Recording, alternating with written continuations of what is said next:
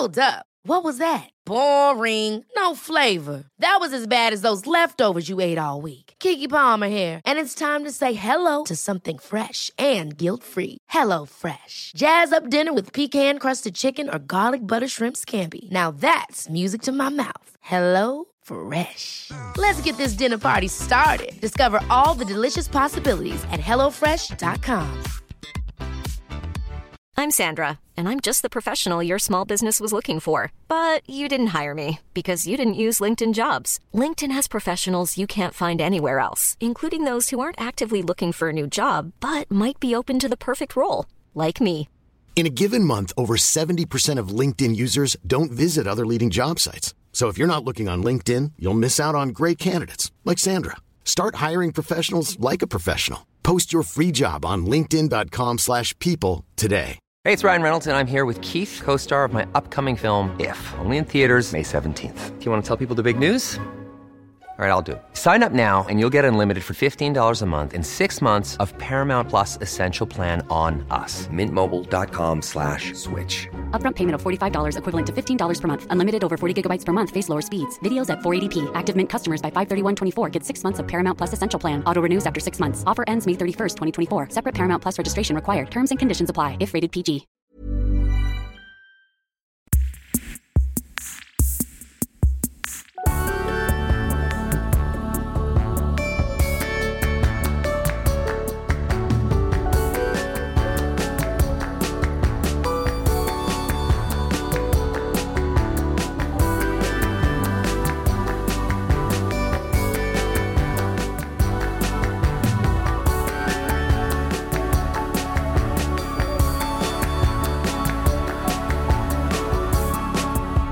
Welcome back to See Also. I'm Brodie Lancaster. And I'm Kate Jinks.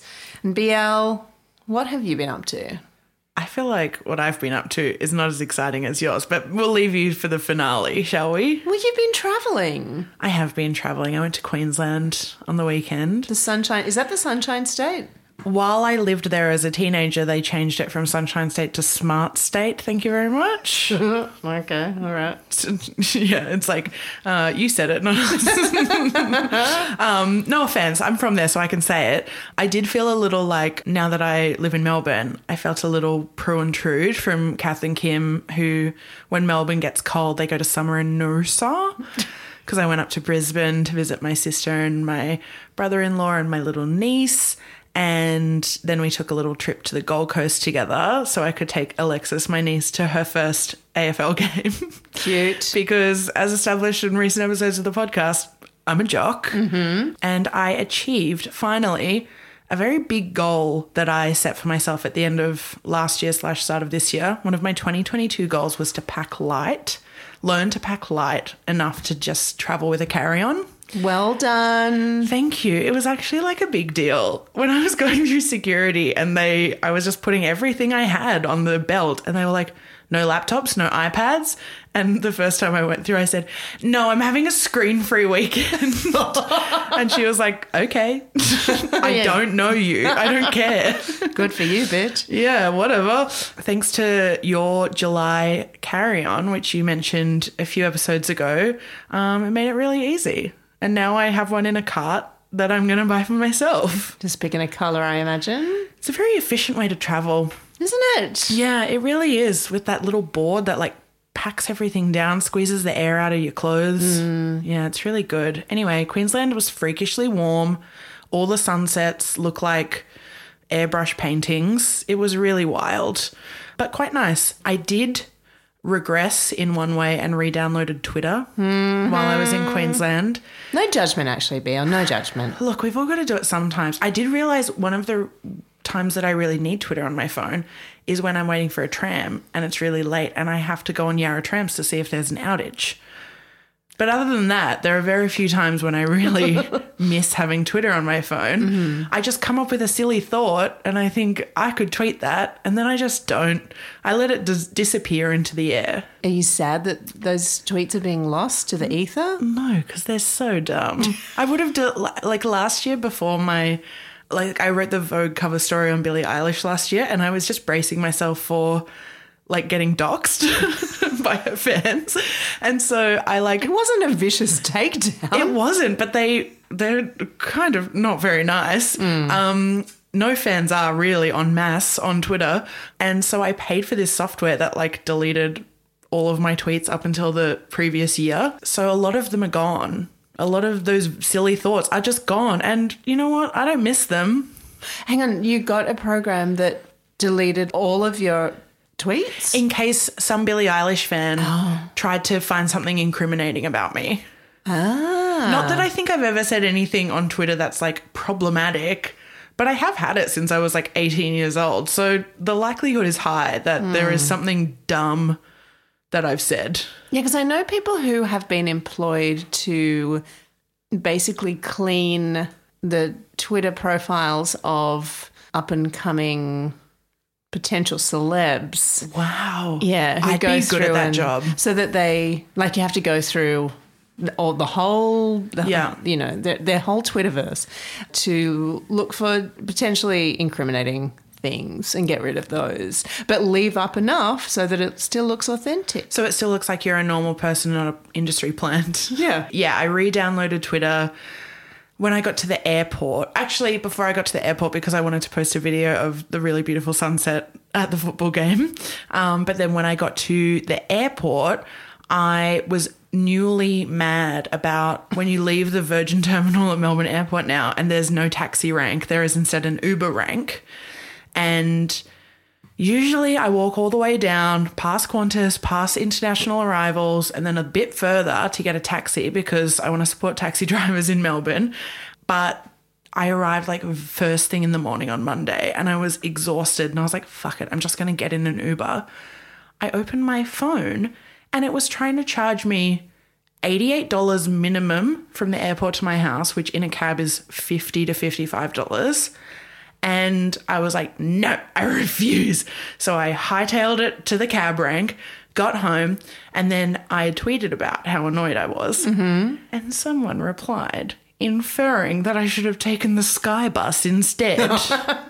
Well, it's only $17 one way. That's literally what he said. So then I went to reply, and then instead of replying, I deleted Twitter off my phone again. And I was just reminded of how much people replying to me is the thing that I hate about being on the internet a lot of the time. Mm-hmm. But remember a time when social media was fun? It was like you post things and then people want to talk to you about them, and that was a positive thing. Yeah, it's like you meet people. It's the start of a dialogue. But no, now it's just like people wanting to correct you at all times. I want to have zero dialogue. I'm going to put a link in our show notes to a piece that I read this week that I really resonated with. It's in the Substack called Dirt, which is about like internet, entertainment, etc. It's by a writer called Kyle Chaker, and it's about like inflation and about how when everything on social media is a like, you know how you like Instagram stories now and they're kind of meaningless.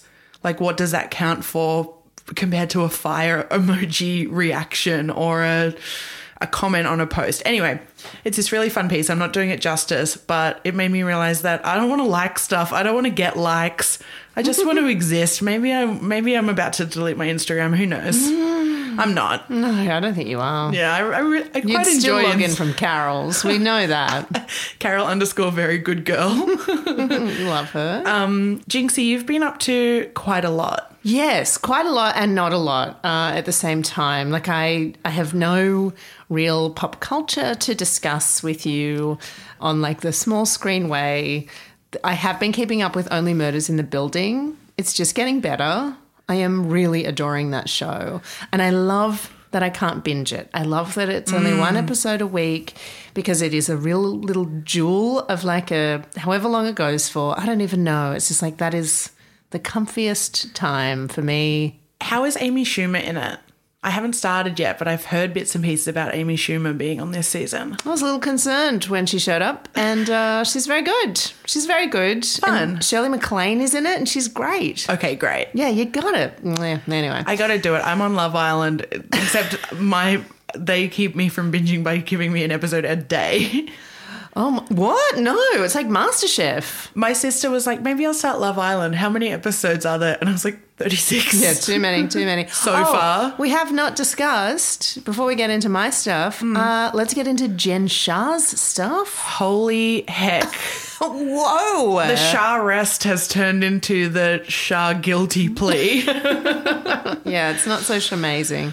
It is not Shamazing. I feel for Sharif. That's not a pun. That's his name. Coach Shah. Coach Shah, but also Jen Shah. For people who don't know, Jen Shah, star of Real Housewives of Salt Lake City, was arrested on camera last March, and we got to watch it in the most recent season, season 2 of Real Housewives of Salt Lake City. Rahoslaka. It just rolls off the tongue. We got to watch her be arrested on camera with a terrible outfit, terrible look, and then the whole rest of the season, her insisting that she didn't do it. I did not defraud elderly people in a wire, phone telemarketing scheme. I did not do it. I don't know anything about it. And then she just got up in front of a court yesterday and was like, I did it. I knew that they were over 55. I did it knowing that I was stealing their money fraudulently. She faced up to 14 years in prison. Yeah, but by pleading guilty, if she'd gone to trial, it could have been up to 50 years in prison. Oh, wow. Yeah. Do you think Stu Chains turned on her? Well, Jen Shah turned on Stu Chains on the show. She completely blamed her assistant for it. Yeah. On camera. Remember? But maybe they were in that together. I think there's something weird going on with Stu Chains. Apparently his wife didn't know that he was filming a reality show until she watched season 1. Oh my God. Also that Stu Chains is straight and married with a wife. Yeah. Remember the episode in the most recent season where Jen Shah's mother, who was a school teacher for 40 years, told her that she'd cashed out her entire retirement to pay for Jen's legal defense? Yes. It's very upsetting to think of what the repercussions of this are going to be for that family who she shipped into Utah to live and pay for their lives. I'm more worried about Mary's reaction on the next season because I cannot stand Mary and I don't want to give her anything to Is Mary off the show? Oh, is she? I think maybe. I'm worried about Heather. Well, no, Heather stuck by her a little too much last season. I think Heather has some lingering trauma from growing up as a Mormon, and she just wants to believe the best in everybody, and she believes whatever people tell her, and then she just ends up kind of looking like she's got egg on her face. I know Jen Shah can call her Shrek and a manatee, and she's like, yep, okay, that's pretty funny. And she's like, yep, well, that's my friend, and everyone's free to have an opinion about other people's looks. It's like, Heather, what? I love Heather, but also I do call her Shrek or the manatee all the time. Well, she gave you permission. She did. She lolled. It's fine. She consented. But yeah, anyway, that was some wild news. I really needed that news yesterday. Oh, it was huge news.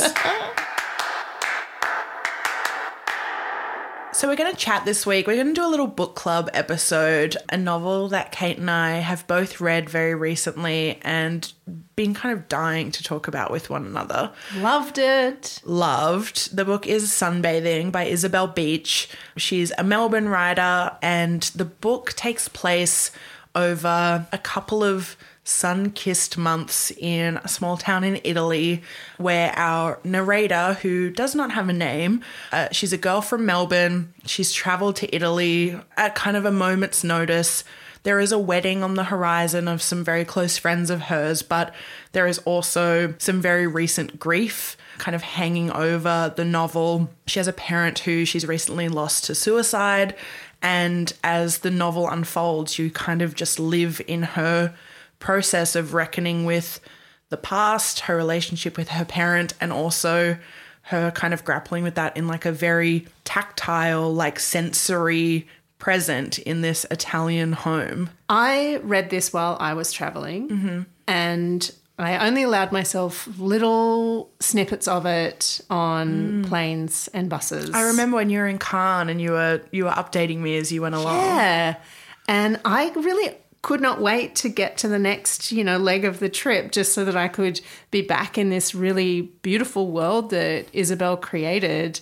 The rolling hills of Abruzzo, Italy. My God, Mamma mia. Right? And the way that Isabel wrote about this village, it really felt like I had been there and I was there. I really, it had this, I miss when you it. said it was, you had a sensory reaction to it, or she writes about it in this very sensory way. I really felt that. It gave me a sense of nostalgia for a place I've never been to. Yeah, there's a moment where, she's just there for a trip and our narrator leaves this place and her friends she's been staying with, and I sobbed as if it were me getting on that bus and leaving that place. Like, I felt it so...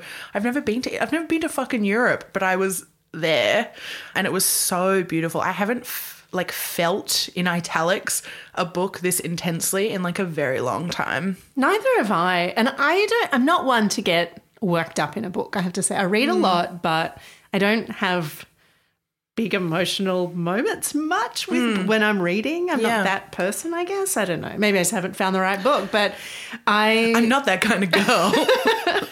But this book really touched me in, I guess, in a very specific way about parental grief, which we can get into. Mm-hmm. But I don't know. It just really captured a very special moment in time for a person. Mm-hmm. I think we've all had those moments. Might not have taken place in the countryside of Italy, but just these sorts of scenes in your life, I suppose. Yeah, she's so observational in her writing. Like, you really feel the narrator's disaffection and you can really empathize with that, but you also get kind of yanked out of it along with her as time passes and her head clears a little, and like you feel the haze start to lift the longer that she's in this like very restorative place.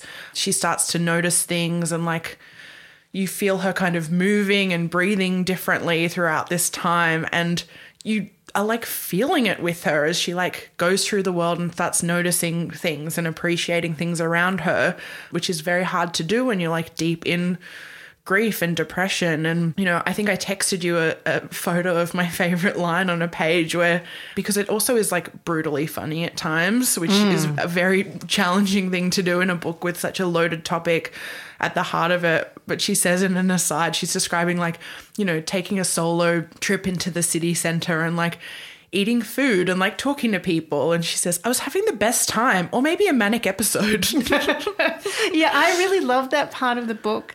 I think that she really captured this thing that happens to you when you're traveling, particularly if you're traveling solo or just have a day off by yourself and you feel really awkward because you don't speak the language or you don't speak it very well.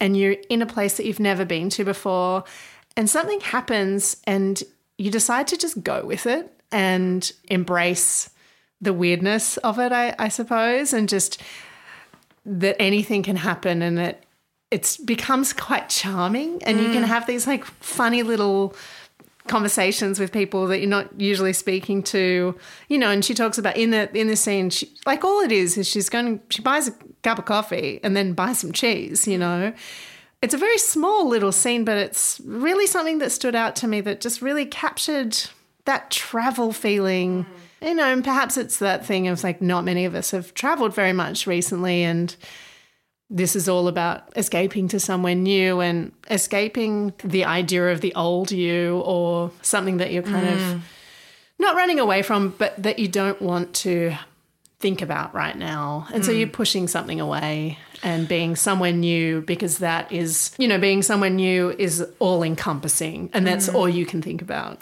God, that just made me think of how I don't think I've been able to articulate it before this, but like so much of the way the character is dealing with her grief is like blocking everything out. And that is the chapter in the book where she is letting everything in again, she's open.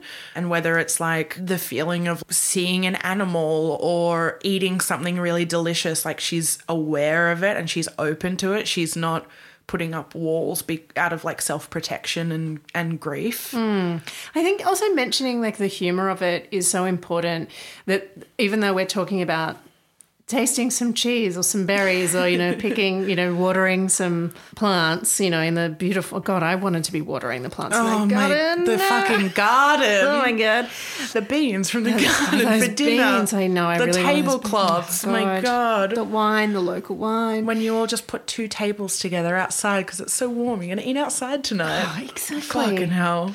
It reminds me, a bit of a tangent, but the memoir written by Joan Lindsay, who wrote Picnic at Hanging Rock, she talked about, it's really stayed with me for a good 15, 20 years at this point. Yeah, what's Joan up to now? Well, it's like it's a food mention, but she talks about how she and her husband, I think it was wartime, and they didn't have any money, but as long as they had a cheap bottle of red wine and some bread and a bit of cheese, that they were good, like they were happy. I always think about that.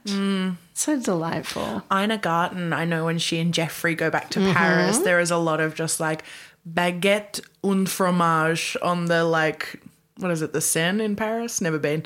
They just like sit and eat outside and they're just tearing bread off with their hands. Oh, you got to. You just got to. You simply must. Or I know it's a cliche when you're talking about like summer in Italy to mention Call Me By Your Name, but like you can't not. Little shirtless Timothée cracking open a hard-boiled egg outside. Oh. Yeah. Delightful. That's summer, baby. Oh, there's a scene near the end of Pain and Glory, the really wonderful Almodovar film where Penelope Cruz, all she has is this, it's all about the crusty baguettes. She's got a crusty baguette and just a block of chocolate. And I think about that as a meal all the time. We got to do it. We can't do it here. Can't do it here. Got to do it in Europe, baby. You mentioned the funny moments too there, and they're really surprising. It's not like it's a laugh-a-minute book by any means, but, you know, there is like a real power. There is a point in the book where the narrator is at like a support group for other adult children of people who they've lost to suicide, and it made me literally LOL, which is... You wouldn't expect it. Yeah, I was not expecting it because I was sobbing 1 minute and laughing out loud the next, because it's the kind of thing where when you're in like a weird meeting that's taking too long and you catch eyes with someone across the room and you have to stifle a laugh because everyone's just like going off on a tangent, or there's like infighting between the people at the support group. It's just so funny. The way that Isabel writes dialogue is really excellent. One of the key scenes in this book takes place at, I guess, like a, not really a house party, kind of a kick on, like people after being out all night drinking, sitting around a table, and, you know, they talk about like heating up the plate in the microwave for lines, and it's all very of a time and place and scene. But the book is kind of vaguely set around the time of Me Too, of people starting to speak about this publicly. And there is just some dialogue in there of young, privileged men who are all of a sudden acting as if their lives and their safety and their world is coming crumbling down because their future is suddenly on the line or being treated like it doesn't matter. And it was so fucking satisfying to read. It was like, you know, every time you're in one of those charged situations and you go home and the next day you think, God, if only I'd said this thing, that would have been really great and it would have ended them. Our narrator is kind of sitting there going, I want to say something really cutting and like really fuck shit up. And then she does, and it's so satisfying. Yeah, I loved that scene. I have been to that party so many times. We've been to those parties. Yeah, and that the conversation just becomes completely drenched by this guy who basically won't shut up and won't let the women speak, and then is like, you're being aggressive. And you always turn on me. Yeah, exactly. Yeah. Like, we know that guy. Now that I don't live there anymore, I can mention this without being like doxed, but I spent the last almost 6 years living near the top of Ruckers Hill in Northcote, a suburb north of Melbourne. And the beginning of that chapter is all of those people walking to that house up that hill that is so familiar to me. I got off the tram there every single day for 6 years. You stayed in my house when I lived there. I know the hill. It's a bit of a, it's a slight incline, but when you're tired, it's fucking hard. And the way that Izzy describes this group of people walking up the hill and they stop halfway and they're like rolling cigarettes or stopping to take in the like really excellent view of the city from there because they're all kind of huffing and puffing their way up. I was like, that is... I feel seen. I feel represented. This is my Melbourne captured in a book. And it just made me realize that like when it is done well, writing about the place that you live is just so satisfying to read. I've only had this experience very rarely reading about Melbourne, especially contemporary Melbourne. Like I've read Monkey Grip, but I didn't live in like Helen Garner's 1970s You Melbourne. didn't? Thank Christ. And, you know, like there was a Guardian piece last week about Melbourne being the most livable city in Australia again. And it described, I got really annoyed at the way that it described Melbourne. It said it has the same spirit as someone who always uses a bookmark, who calls eating biscuits being a bit naughty, and who sets 5 alarms to wake up in time for yoga. What? No. And I was like, that's not the place that I have that lived for written 15 years. By someone who lives in Melbourne? Yeah, it was. And I just could not have disagreed more. No. And it made me feel angry and like offended. And so reading Sunbathing and seeing my Melbourne, #myMelbourne, staring back at me, it was so satisfying. And like the way that Izzy describes it is really apt. Like I think there's one part where she describes Melbourne as like a place that loves talking about itself. Mm-hmm. And that's the kind of thing that you say with love, but you're also like, shut the fuck up. Mm-hmm. Me doing it right now, shut the fuck up. We get it. We get it. I hate using the word authenticity. I hate it. It's a gross word to use. You only do it when you go to Chinese restaurants, right?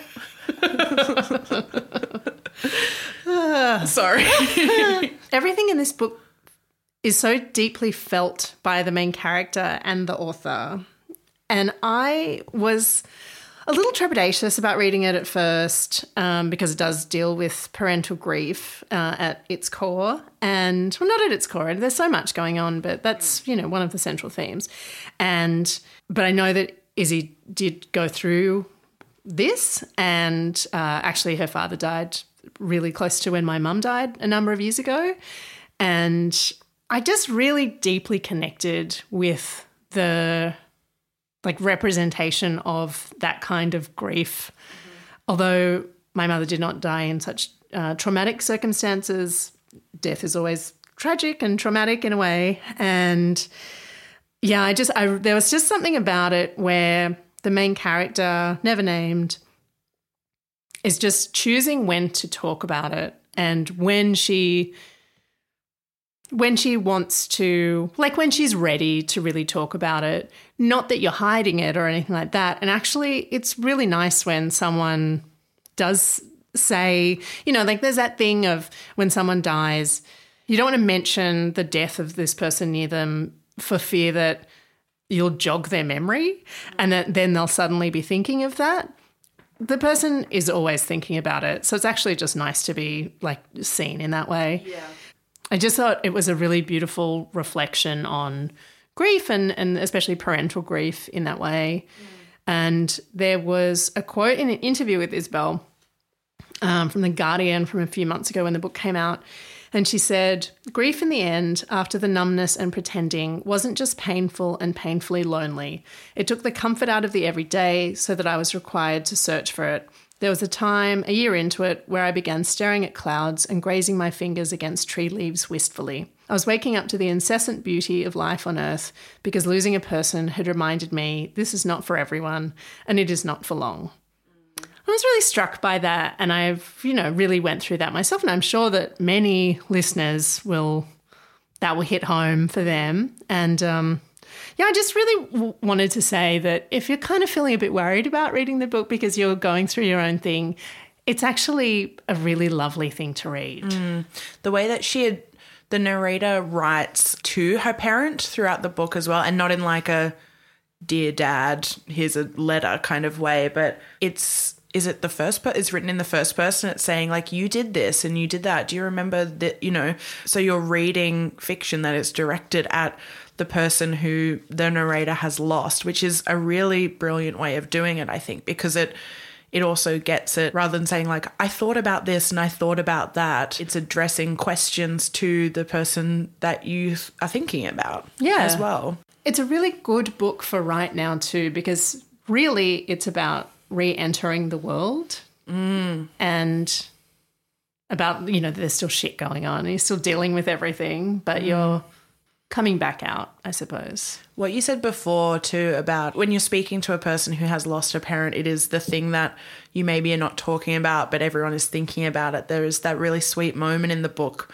where someone says like, you could talk to people about it, like tell your friends how you're feeling. And she has a moment of going, what do I say? Like, how do I say it?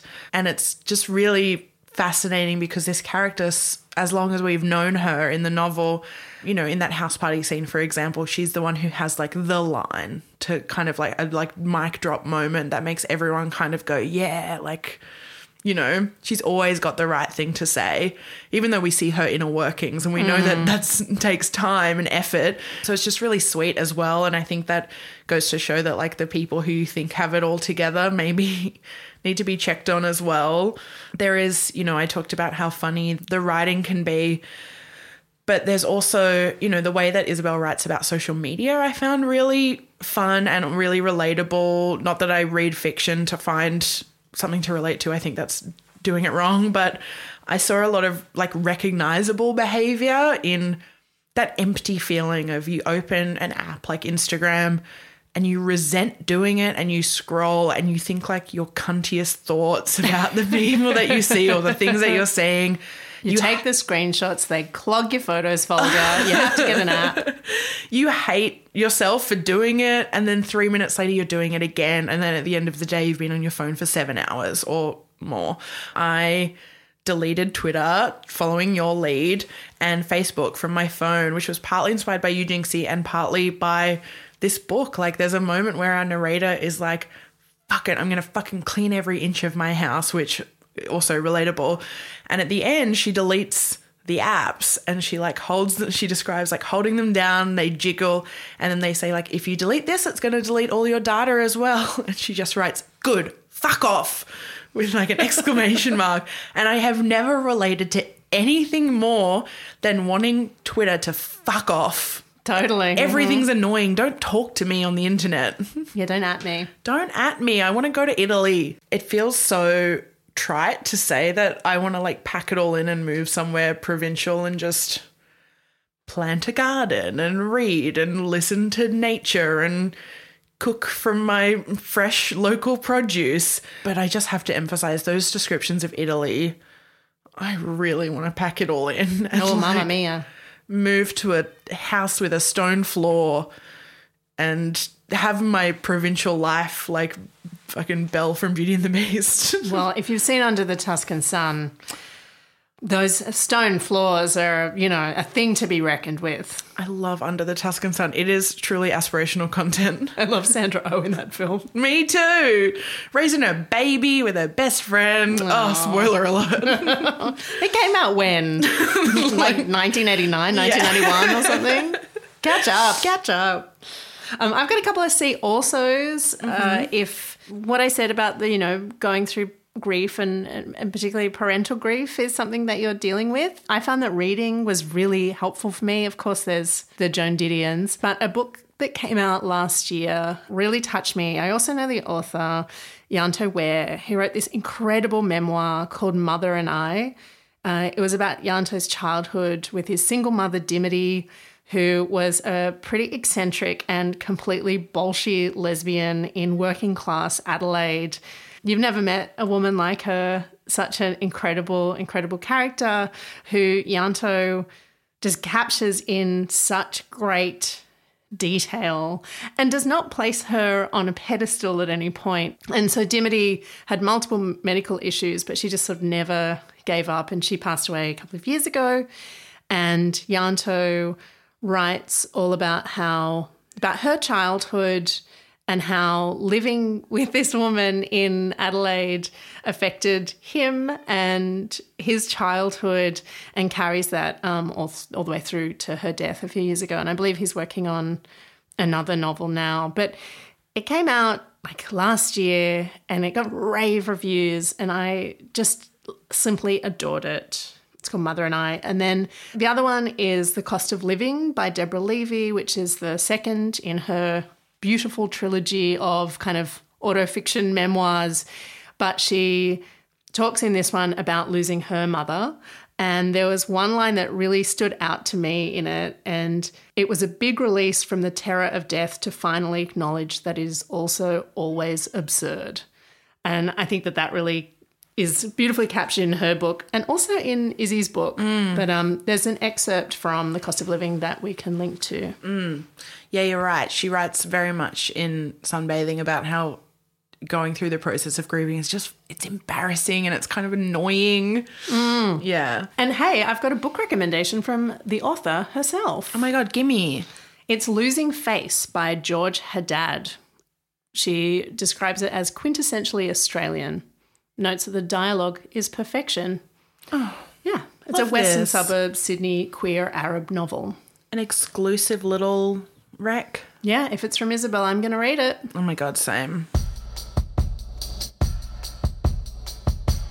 The Melbourne International Film Festival program is finally out in the world. All of the films, Jinxie, that you have been seeing and thinking about and programming and not allowed to talk about for months, you can finally, you've broken the seal on like the Dolly Doctor insert and you can finally share what's been inside. Yeah, it's really exciting to have it out in the world. So I'm one of the features programmers and I put together the talks and events for the Melbourne International Film Festival, along with a great team of programmers and the artistic director.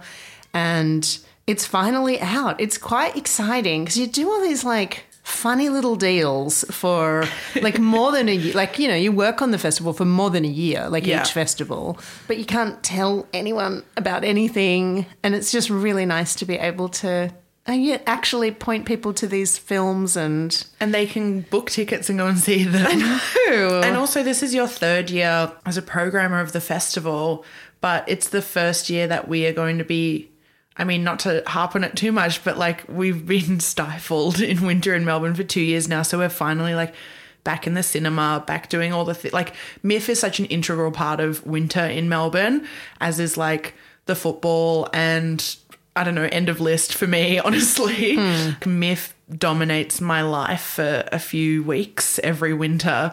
And it's just so nice to like have it back and alive and like in person again. Yeah, because I moved to Melbourne to work at the festival to program it. And yeah, we've just been online for the last couple of years. We've had festivals online, but this is my first as like I've been coming to MIF for forever and hosting events and blah, blah, blah.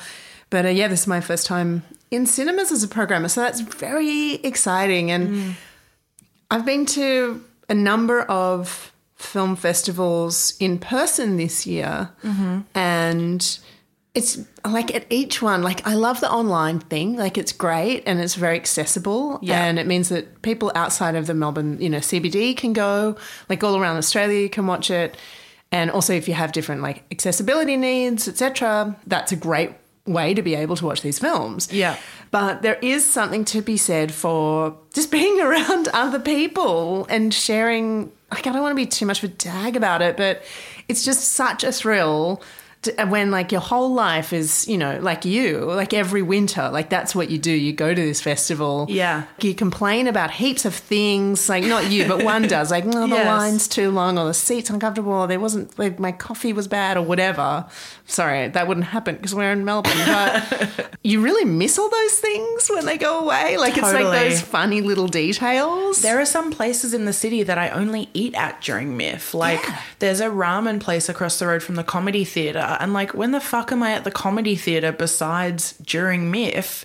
And I know that I can stop in and get the most delicious bowl of ramen and then be on my way for my next film within like 20 minutes. I feel like you and I, maybe the first time we ever hung out was going to a MIF film, maybe with Emily. I have a vague memory of us getting Lord of the Fries. Oh God, yes. Before seeing a film years ago. And did we see First Reformed together at MIF? We did see First Reform together and we saw Ingrid Goes West. Ingrid Goes West. We've seen quite a few. Two brilliant films. But you know what? I actually remember the other day, the first time I messaged you to hang out one-on-one was because I had an extra ticket to the opening night of MIF and I DM'd you on Twitter going, hi, we've met a few times through Emily, but oh my God. I've got a ticket and you were busy. I was going to say, I've never been to opening night. Well, you're not coming now because of all those years ago, BL. Yes, I am. I'm planning my formal dress for this year. Yeah. It's such a thrill to be able to share all these, you know, films that largely only the programming team have seen, and not everyone sees all of the films. There are a bunch of films that I haven't seen yet. There are films in there that I'm the only one who's seen it, so it's really exciting. Yeah, I want to get into a few of these. So for listeners, we're going to be breaking down the program strands, of which there are many, on our Instagram, and Kate's going to give a few picks under each strand if you need some tips on films to book, or you've got a few holes in your schedule and you want to know what one of the MIF programmers recommends. We're going to be posting that on our Instagram at See Also Podcast this coming week. And if you're listening to this late, it'll be saved as a highlight. But Jinxie, let's dig in. I want to know, because you were most recently in Cannes for the film festival, you were seeing like 5 films a day. Which are the ones that you saw then that you are very excited for us/me to be able to see? I see MIF? how this is going. Yeah, this is my personal recommendation machine. Okay, at Cannes, there were 2 films that I laughed almost nonstop through, which was a real joy because I was seeing quite a lot of bleak dramas that were very affecting and moving and beautiful, and I booked all of them. But Sick of Myself, this new Norwegian black comedy, I highly recommend it. It's one of those films that could get a bit lost in the program because it's not like one of the big gala headliners, but it's about this completely narcissistic young couple. One of them works in a cafe and the other is an artist, like a bad boy artist. Oh God, it's just, I love it. And I'm sold already. And they just keep trying to like one up each other in their bragging and or being kind of drawing attention to themselves. And finally, the girl in the couple strikes on this idea where she can take something and it will forever alter her body and no one will be able to look away, essentially. Like she will be in the front of every conversation forever. Oh, wow. And it kind of gets a little out of hand. I can't say too much more about it. Yeah. I knew nothing. The thing is, like, I also almost know nothing about any of the films, so there's not a lot of hype, unless it's like the new Cronenberg, which, yes, you got to see. Yep. Anyway, I loved that. It was really great. And also Triangle of Sadness, the new Robin Östlund film. So funny, so That's abject. at the top of my list. Yeah. Yeah. So they're great. I fell really deeply in love with this film called The Eight Mountains, this Italian film. If you've just read Sunbathing, and you need to go back into the Italian countryside, this is for you. Oh, bellissimo. It is just... So what's Italian for divine? Divine. I don't know. Divina. Divina. I loved that. I loved The Mountain. Falcon Lake, this really gorgeous French-Canadian film, quite an eerie film about these 2 teenagers one summer. Gorge. Godland, which is a new Icelandic film, fantastic and kind of a must-see on the big screen, I would say. Majestic. I'd use the word majestic. My silence, listeners, is just me writing all of these down. Brody is literally writing them down. Despite my long list currently being 31 films, not including what's on streaming, I need more. Mm-hmm. Well, I hope After Sun is on your list. Absolutely is. That's one of our big competition films. It's by Charlotte Wells and it says Paul Mescal. As a literal daddy. Yeah, he is literally a daddy on a holiday in the 90s with his young daughter. Great soundtrack. I think you'll find some Brand Van 3000 on that soundtrack. Ooh. Decision to Leave by Park Chan-wook. That was great. La Yaria I loved.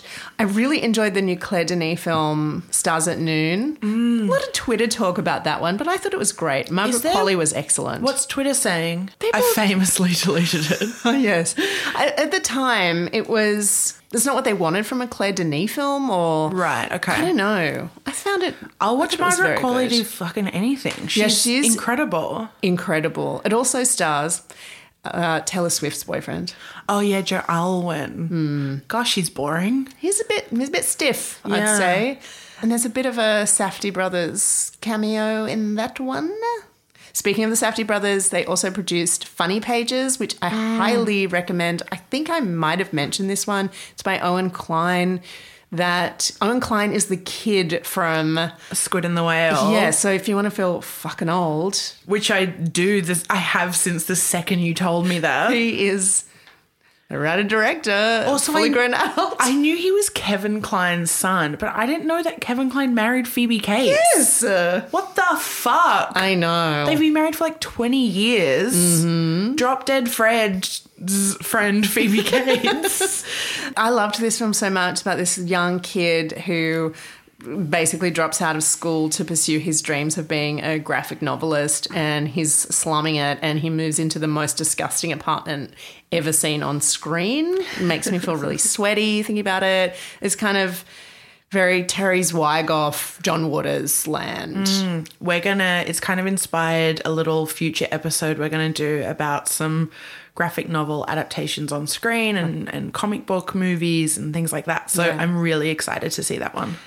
And also Rodeo by Lola Quimbron, this French film essentially about your favourite topic after what binge tried to get you to watch BMX Bandits. Oh. This is essentially about dirt bike enthusiasts. Sick. And this drifter girl joins this weird gang of bike enthusiasts, and it is just excellent. It looks great, like visually looks incredible. Oh, I saw it in IMAX and it is whoa. It was shot in IMAX? No, we're screening it at IMAX. Oh, okay. I should try to get tickets to that one. Yeah, it's very cool. The Mountain, did I mention that? I think I did. I really loved that. There's a lot. There is a lot in there. Can you give me your top, we'll do this on our Instagram, but Night Shift is one of my favorite program strands at MIF. It's the late night horror, gory stuff. It's where I remember seeing You're Next and just screaming in the cinema at certain points. VHS, all of that kind of stuff I remember seeing late night at Night Shift. What are some of the horror films this year that I can't miss? Well, remember a few episodes ago I talked about my love of the British journal Weird Walk? Yes. If you're after like pagan wanderings, you need to see Ennis Main. It's spelled Ennis Men, but you pronounce it Ennis Main, by Mark Jenkins, who made the film Bait, which I really adored. He shoots it on Bolex. This is his first film using that method in colour, and it is a really odd, beautiful pagan folk thriller about a woman who is on an island by herself, on a Cornish island, a stone island, or an Ennis Main. And I was about to say, is Ennis Main her name? Yeah, no, it means stone island in Cornish. And strange things are afoot. There's a standing stone. I loved it. Yum, yum, yum for me. That is just... all those words together it is me in a movie. It equals Kate Jinx, yeah. I was so thrilled to see it. It was the one film I saw at Cannes, actually, and my mouth was open watching it. Like, I was just like, oh, I can't believe it. Anyway, so that was very exciting. You manifested that. And Flux Gourmet, the Peter Strickland film, is so fun. It is a delight for the senses. It is disgusting. It is abject. And yeah, it's essentially about this artist's residency program for people who use the culinary arts as their main practice, and a noise band who use like food and food equipment undertake this residency. And then a lot of problems happen. Gwendolyn Christie's in it, I saw her in the trailer, which she's just so fun and makes such funny choices. Yeah, she's really good in this. And so is the guy from Sex Education that everybody loves. I haven't watched Sex Education. He's like the main guy. He's the son of our gal Scully. Gillian Anderson. Okay. Anyway, so he's in it. It's just so good. Peter Strickland, I feel like I don't know enough about him, but I saw In Fabric and thought it was so delightfully weird and spooky and chilling and funny. Yeah. So he's now one of those directors that I'm like, well, I'll go wherever you want to take me. I'll see anything that he makes. Yeah. I really loved Barbarian Sound Studio as well. And James from Broadcast did the soundtrack for that. It was so cool. Oh, cool. Love. And there are a few standout Australian or local films on the program.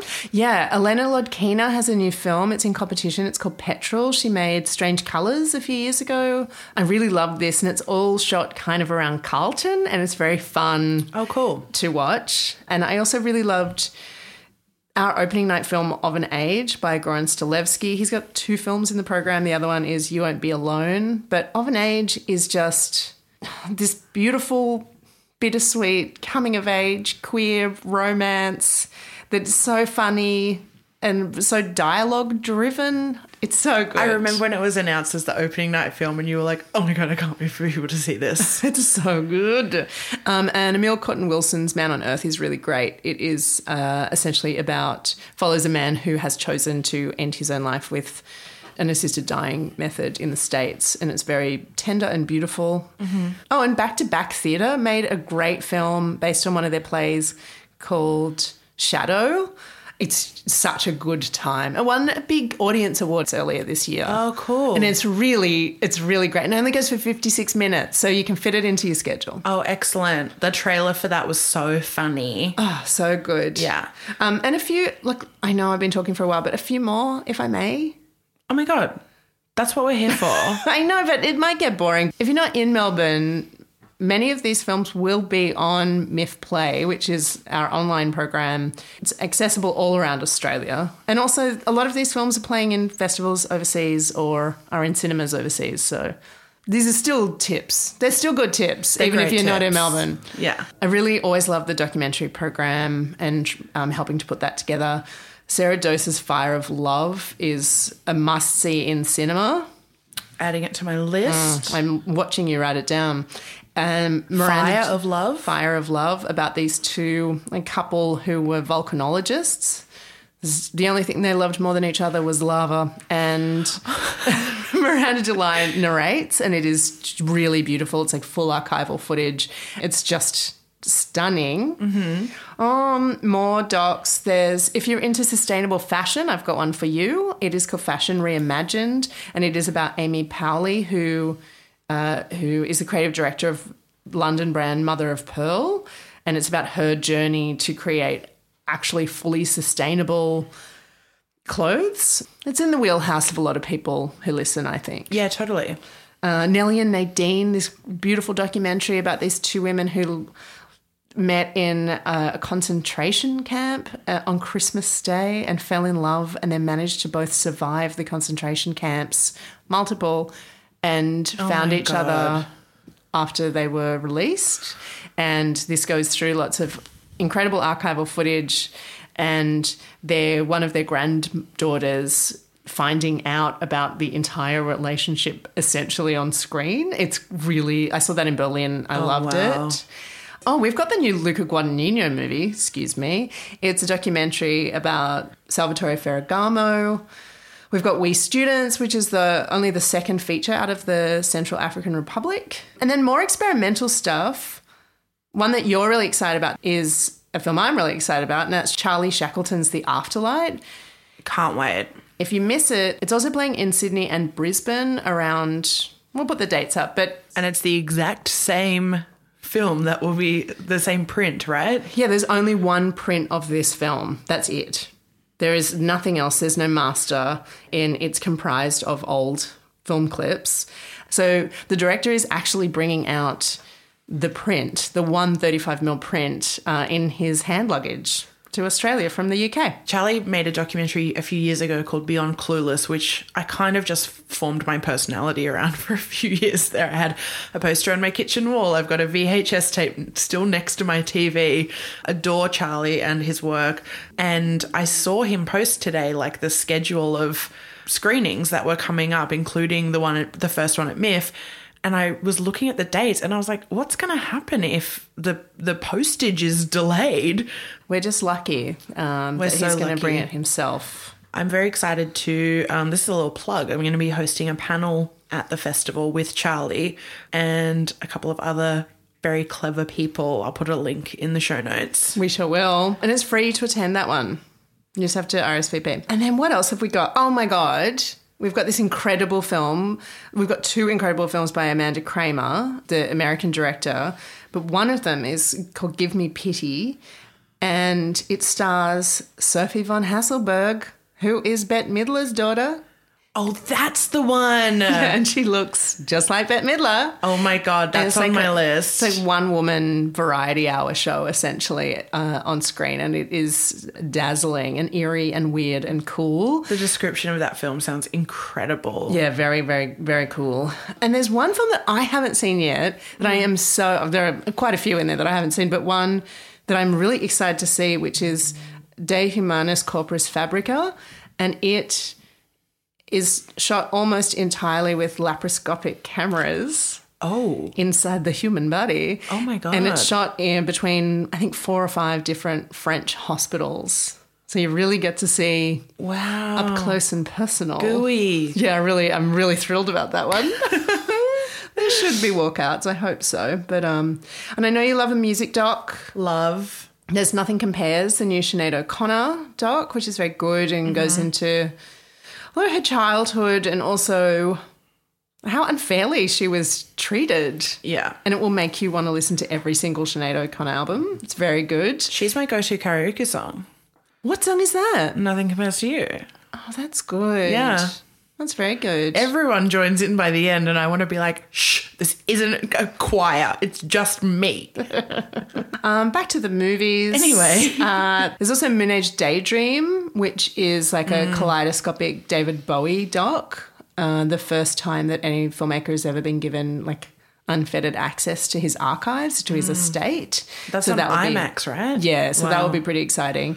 And Who Killed the KLF, which kind of goes into the myth behind the band. It's really entertaining. Oh, I don't think I saw that one on the program. It's a good one. Okay. And a personal fave is Jane by Charlotte. Charlotte Gainsbourg's film about her mother, Jane Birkin. It's a really intimate mother-daughter movie. I'm really excited to see that. It's really lovely. Can I tell you some of mine Please. that are on my list? Mm-hmm. Okay. Docs, I want to see Homosexuality, A Film for Discussion, which screens with a couple of other shorts. And is a film that I am deeply obsessed with. Really? Yeah, I really adore that film and I'm so excited about being able to show that in a cinema. It was made in 1975 by Barbara Creed, who a lot of people would know as an academic and a film writer.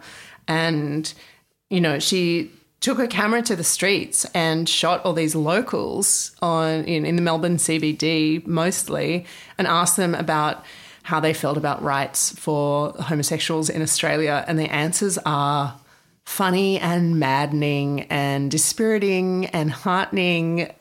It's quite incredible. The footage is really stunning. So I'm very excited about that. There are so many, Melbourne on Film is like a strain running through the program this year, and even the films that aren't in that strand of formal programming, it feels like there's, you know, local references are popping up everywhere. Pub.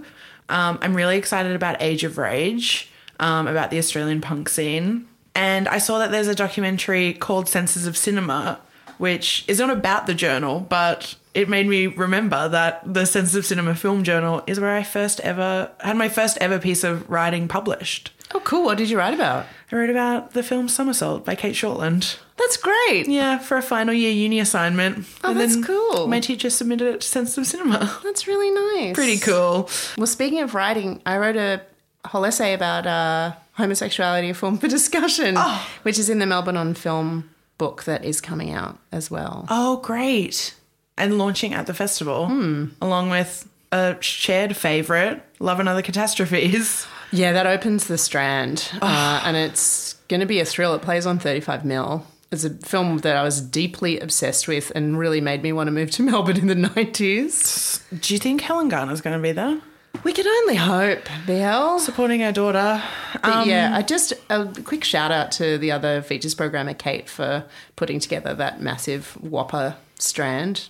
It's so good. There's so much in it. The Marcel the Shell with Shoes on film is in the program. I'm very curious about how the funny little shell from YouTube Shorts 10 years ago adapts to a feature-length film. I've heard kind of nothing but great things. about the feature, and I'm really excited to see that. Yeah, me too. I haven't seen it. That's on my list.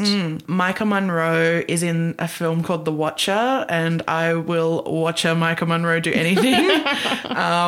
And Bodies, the new A24 meta millennial zennial whatever horror slasher film starring Pete Davidson and what's her name from Shiver Baby? Rachel Sennett. That looks really fun. I know that the focus is often about like the big films and the headliners and the galas and stuff, but I put together this strand of films by this incredible Hungarian director. Her name is Mada Mizoros, and she was the first woman to ever win the Golden Bear at Berlin. She's a two-time Cannes Prize winner. And I put together 5 films of hers that have been restored, and they're all brilliant. I felt so deeply in love with her work putting this together. It's on my personal Instagram at Kate Jinks if anyone wants to do a deep dive into them. Do you think it's enough to only see a couple of those, or should I invest and see all of them while I have the chance? I'm absolutely the wrong person to ask because I would say that they're all essential. But 2 of them, Adoption and Don't Cry Pretty Girls, are going to be on MIFF Play. Adoption's probably my favourite, but that changes. Don't Cry Pretty Girls is essentially like a Hungarian late 60s beatnik film. It's like a proto-musical. They were the 2 that were on my list. Yeah. It's like a proto-music film clip, I guess. All right. Well, somehow my list just got longer. Sorry. So I've got a little work to do ahead of me.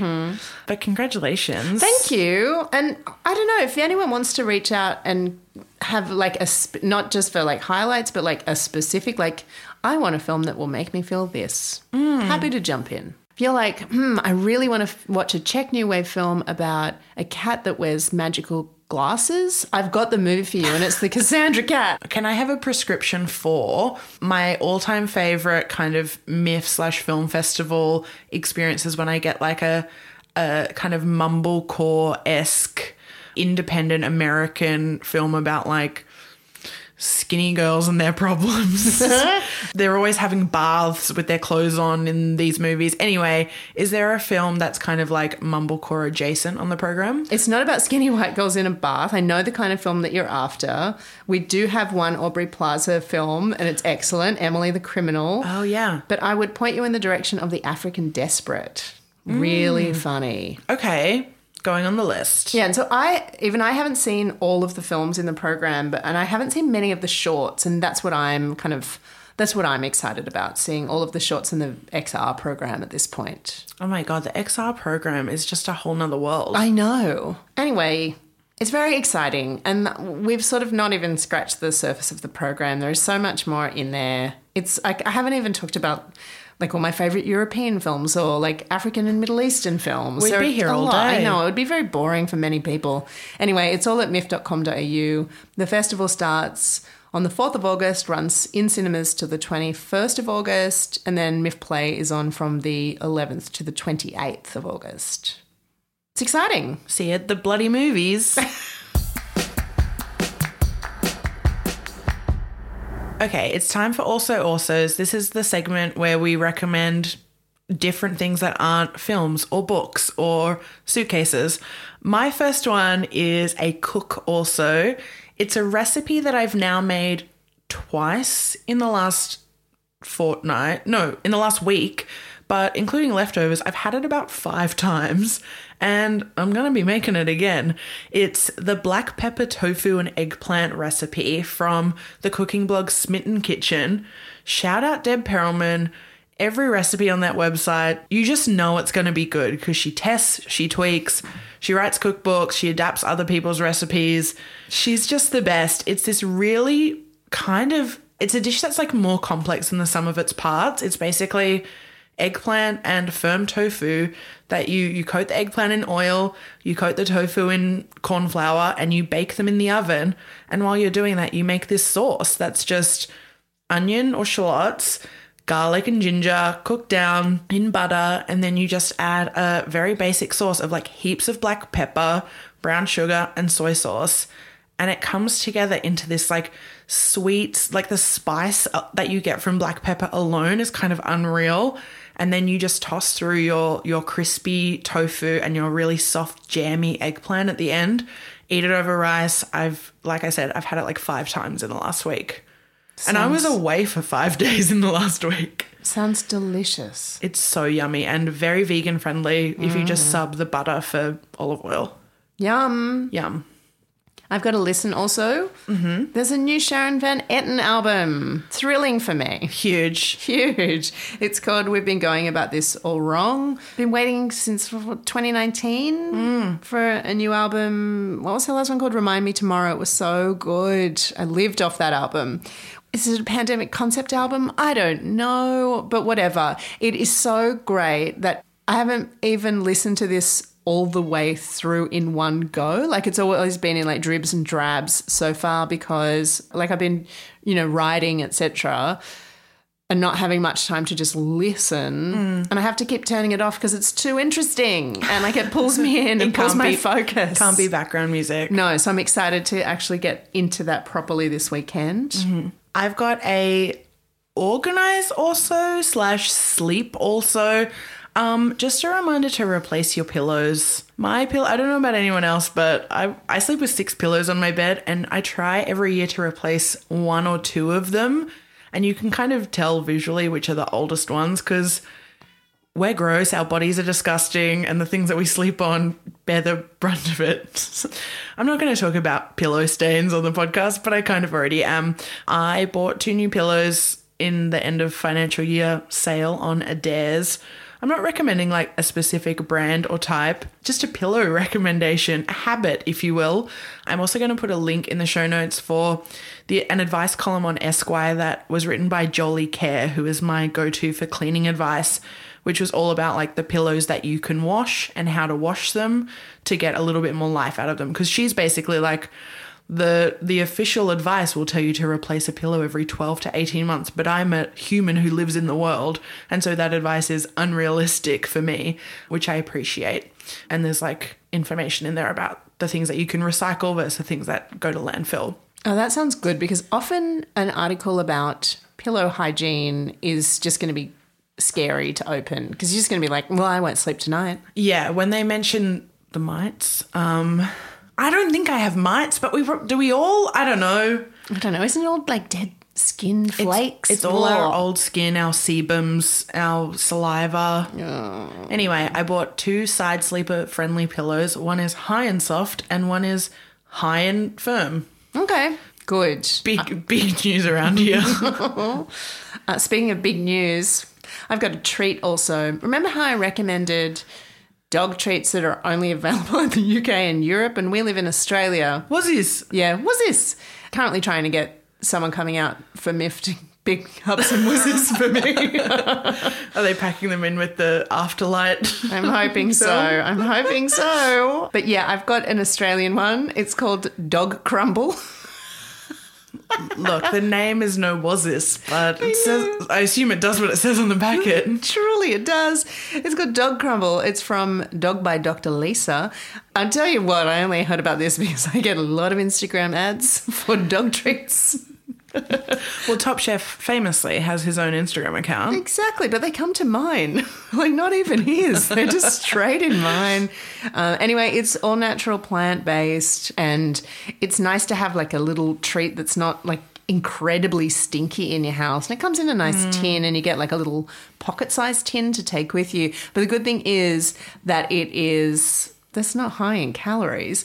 For little Top Chef, oh God, no. But the best thing is that it's actually like a crumble, like it's very small pieces. So you can just give him tiny bits all throughout the day and it's okay. Or you can sprinkle it on top of the food, like LSA for dogs. So Mummy has her tahini granola and Top Chef has his crumbles. Mummy goes to morning market. Doggy goes to Dog by Dr. Lisa. How foul. What have I become? A mummy. Oh, yeah. My last one is a dip also, and this is a kind of a shout out to you as well for bringing this into my life the first time. I never was able to track it down again. And then last week you arrived at my home bearing a container of it, and I'm rationing it like you wouldn't fucking believe.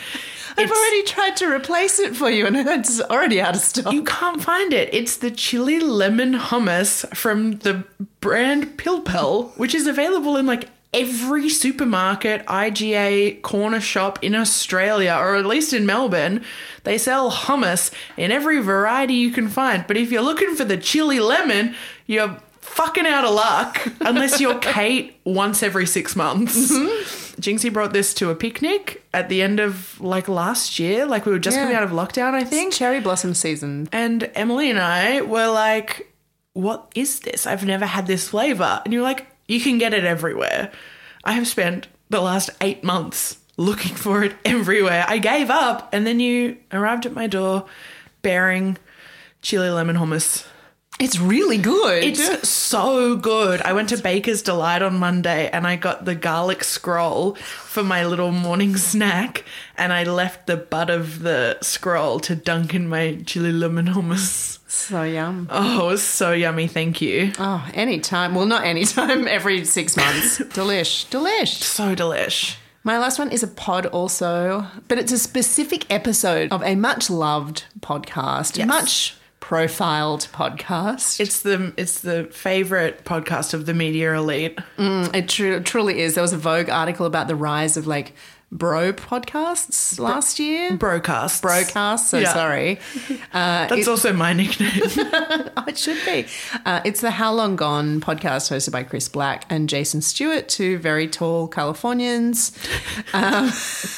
Essentially, it's like I don't listen to many podcasts with two men hosting. Mm-hmm. I listen to anything that Alexi Toliopoulos and Cameron James do. I listen to... They're the exception, not the rule, generally. Absolutely. And I listen to Los Culturistas, of course. Mm-hmm. I'm not an idiot. But the only other one I can think of is How Long Gone. I adore How Long Gone. It's one of my faves. And I had a moment during COVID where I was like, has the pandemic turned me into someone who just listens to two straight white guys talk to each other?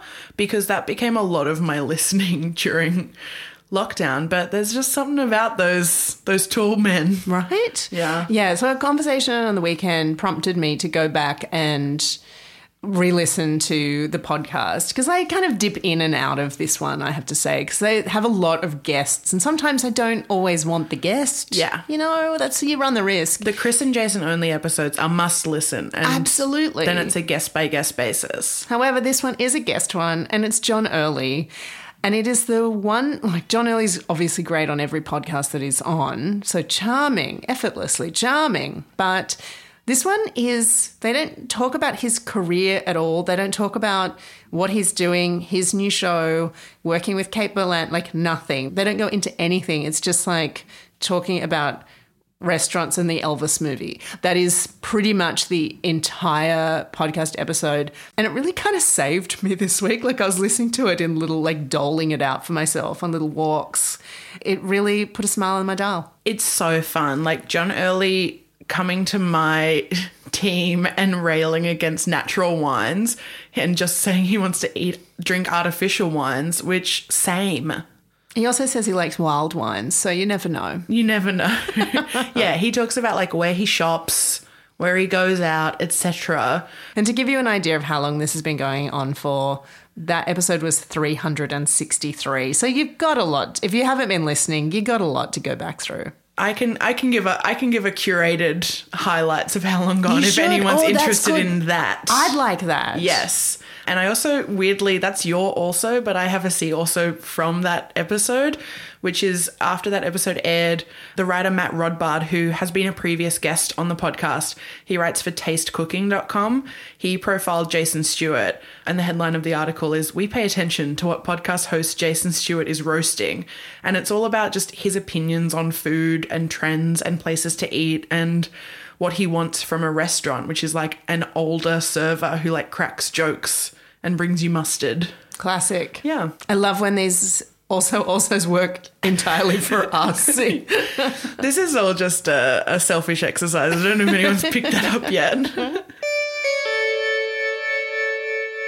Thanks so much for listening to this episode. If you would like to head over to Apple Podcasts, give us a 5-star rating and a nice review, we would love that. And you can share the podcast with your friends, tag us on Instagram at @SeeAlsoPodcast. You can also find all of our alsos, all of Kate Smith recommendations, and a bunch of other stuff on our Instagram. As always, a big thanks to Samuel Hodge for our imagery and Harvey Sutherland for our theme music. Bye-bye. See you next time.